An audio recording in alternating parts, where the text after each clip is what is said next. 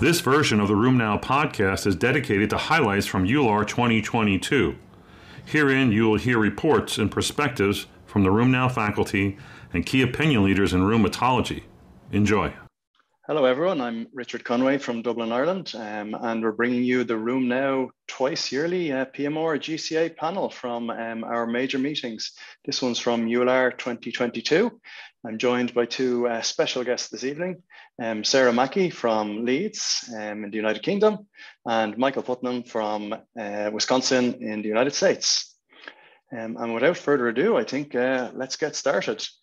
So we've three abstracts coming to you tonight from the meeting, and in, I think, an unprecedented event on the PMR GCA panel. All three of them are PMR-based abstracts, which is, it's nice to see PMR getting some limelight finally, after being so long in the shadows. And the first abstract I'm going to talk about, it's by William Giammi et al. And this was a basic science study looking at pro-inflammatory monocytes and macrophages in PMR. And I think the first thing to say about this is a little acknowledgement to the incredibly hard work that's gone into this study. I think as clinicians, we kind of don't realize sometimes how hard this basic science work is. I think the authors here have put in a tremendous amount of work and come out with a fantastic end result. So what they've done here is they've taken patients with polymyalgia rheumatica, and they've taken samples from the blood, from the synovial fluid in the bursas and the tenosynovial tissues, and then they've taken bursal tissue biopsy samples as well. And they've phenotyped the monocytes and macrophages present in these. I don't want to go into too much detail about exactly how they did this, because I think we might lose some people by talking too much basic science. But essentially what they found is that synovial fluid monocytes and then the tissue resident macrophages in PMR are skewed towards a pro-inflammatory phenotype. And they also found that the macrophages showed a prominent IL-6 and GM-CSF expression. And this is, of course, really interesting. It gives us some further insight on the pathogenesis of PMR potentially, and perhaps even more clinically relevant, it opens us up to potential therapeutic options in PMR, and potentially looking at these two cytokines. And we've already seen some work on IL-6 in PMR, and we'll be talking about that a little bit later on. And also the GM-CSF inhibitor mavrilimumab has been studied in giant cell arthritis, and it has the potential to transition to some PMR work also. So I think overall this is amazing work with really promising and interesting results. And I'd be interested in everyone else's thoughts on it. Who wants to jump in? Sarah?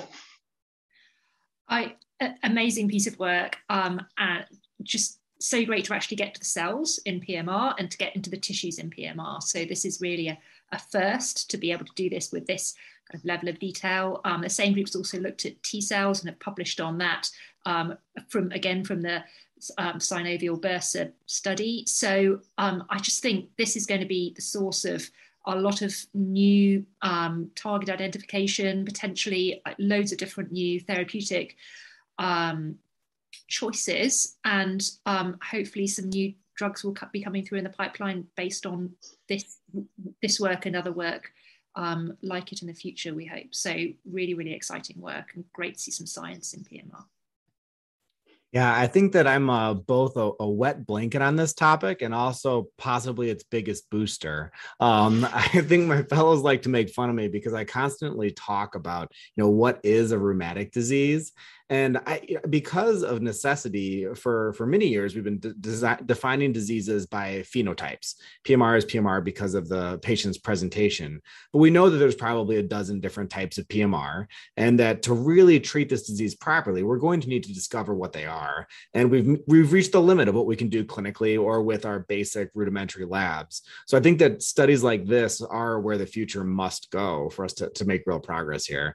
The flip side is that we've been doing this in other diseases, and we still are remarkably far away from precision medicine. But I find this very encouraging, and like both of y'all, I just love to see more interest in PMR and more studies like this that are going to be able to move things forward.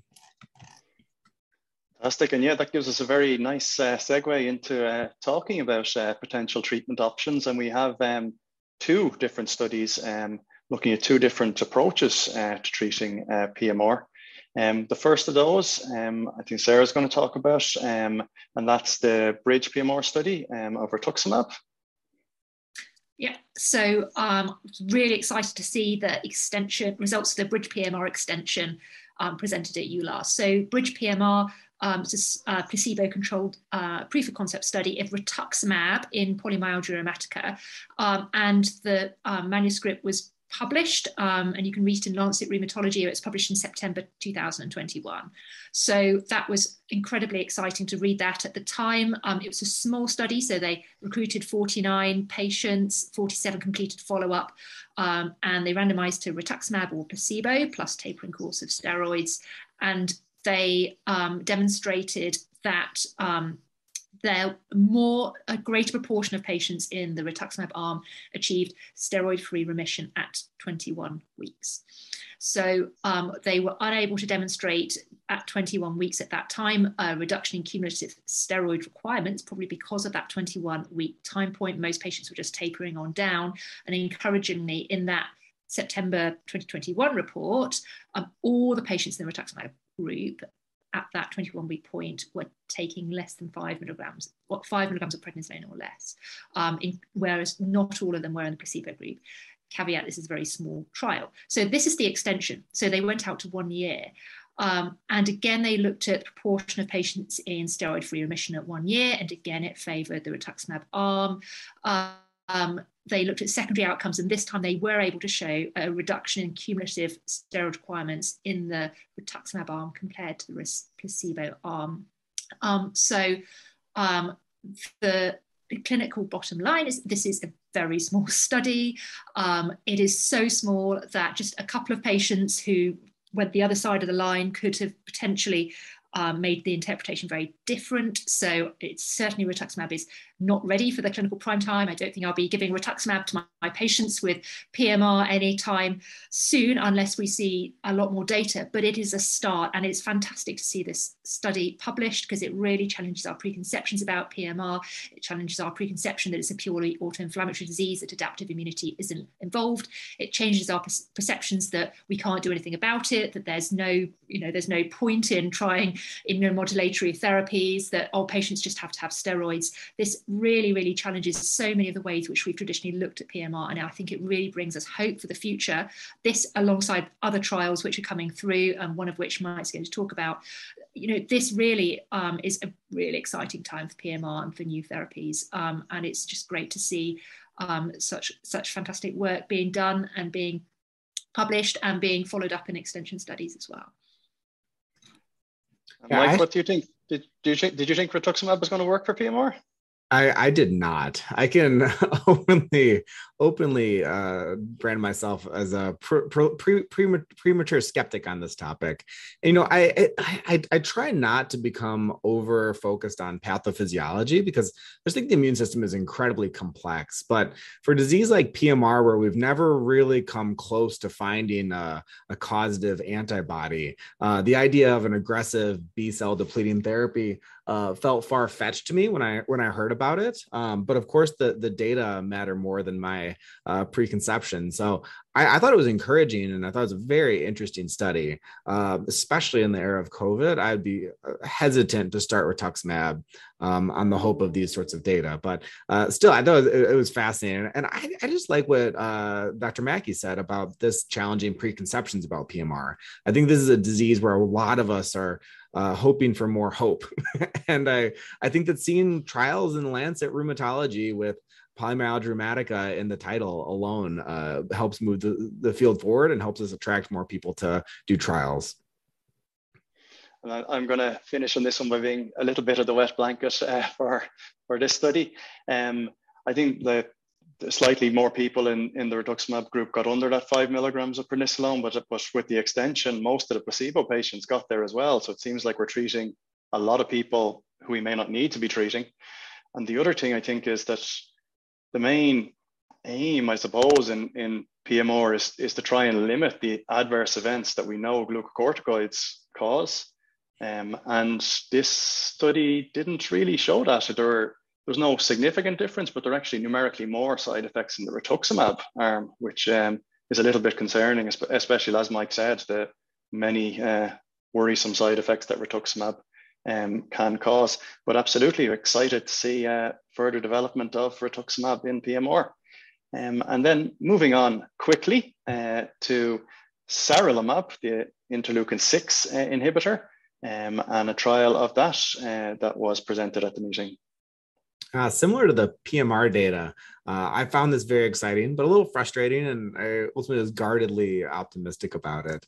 So this is the SAPPHIR trial. They randomized patients with PMR to who were active and resistant to either receive sarilumab, an interleukin-6 inhibitor, and a 14-week taper, or a placebo and a 52-week taper, which I like. I mean, they're trying to actually differentiate their therapies quite a bit there. The primary endpoint was achieving sustained remission, and this bothered me a little bit, and I just don't understand why they keep doing this. They defined remission by, they included the CRP in that, which for an interleukin-6 agent is just quite silly, and we all know it's quite silly. And then the second thing is that they stopped the trial early, which is just so frustrating. It's tough. I mean, it was tough to enroll, especially in COVID, but they only had it ongoing for 2 years. So I think another 2 years and we could have gotten there. They ultimately did randomize 118 people, though, which is a very large study for PMR. So that's exciting.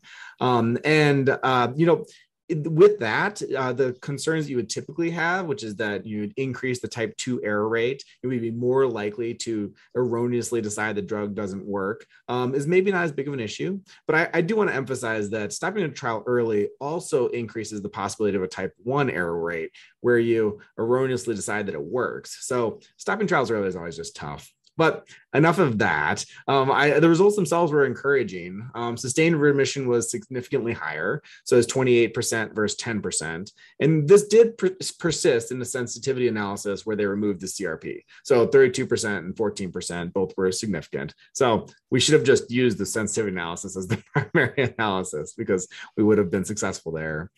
Flares were less frequent. The hazard ratio was 0.56. So, a substantial reduction in flares. And then people did get less steroids, but the difference was not that great. It was 200 milligrams less steroids. So, 20 days at 10 milligrams of steroid or 40 days at 5 milligrams of steroid. That's not a huge difference at the end of the day, similar to the concerns about the rituximab study. And then that was actually borne out. They checked the glucocorticoid toxicity index and did not see a significant difference between there. And they did see some numerically higher adverse events, things like neutropenia, arthralgia, and insomnia. Although overall adverse events were marginally less frequent in the treatment group, which we see. So I think that what to do with this is challenging. I think we're all looking for a drug to help with PMR, and I would be more inclined to use this than I would have the rituximab based on both the pathophysiology of it. I think that this result was a bit stronger, a larger group of patients. And then also because we all worry about simmering GCA, and there's a good body of evidence to support the use of interleukin-6 inhibitors in GCA. But I'm curious to hear from you all. Will you be reaching for sarilumab or an interleukin-6 inhibitor in PMR anytime soon, or with greater frequency if you already are? Go ahead, Sarah. So in the UK, where it is not licensed, B, not funded. So we don't have the option. If in some hypothetical world where I did have the option, I have to say that there's so much of a common spectrum of disease between PMR and GCA, and there are some patients who are just there and you can't prove they have GCA, but they really feel like they have GCA and they just keep relapsing with PMR and they keep getting sort of headache and jaw ache when they chew and can't quite prove it's GCA, but it really looks like GCA. And I think that's the group of patients where I would love to be able to use an IL-6 inhibitor. Currently cannot, because currently in the UK, in order to treat a patient with relapsing GCA with TNF inhibitors, you need some really firm evidence, such as biopsy or ultrasound proof of GCA. And sometimes that evidence is just really hard to come by for some patients, but you really want to do something other than steroids.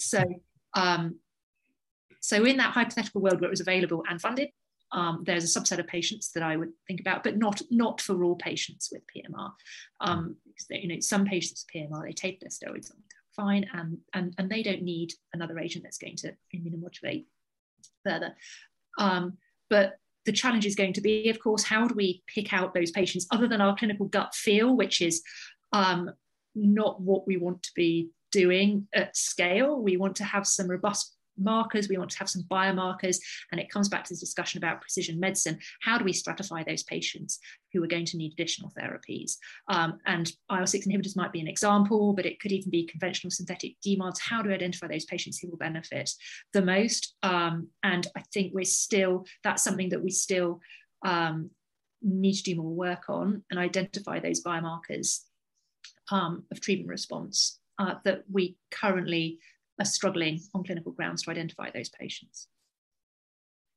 That's a very nice summary and a very nice way to end the panel. So I think we'll leave it there. Remember to follow RheumNow across our various platforms for more updates from EULAR 2022 and from rheumatology in general. And I'll say goodbye from Ireland and invite Mike and Sarah to do the same. Goodbye. Thanks so much for having me.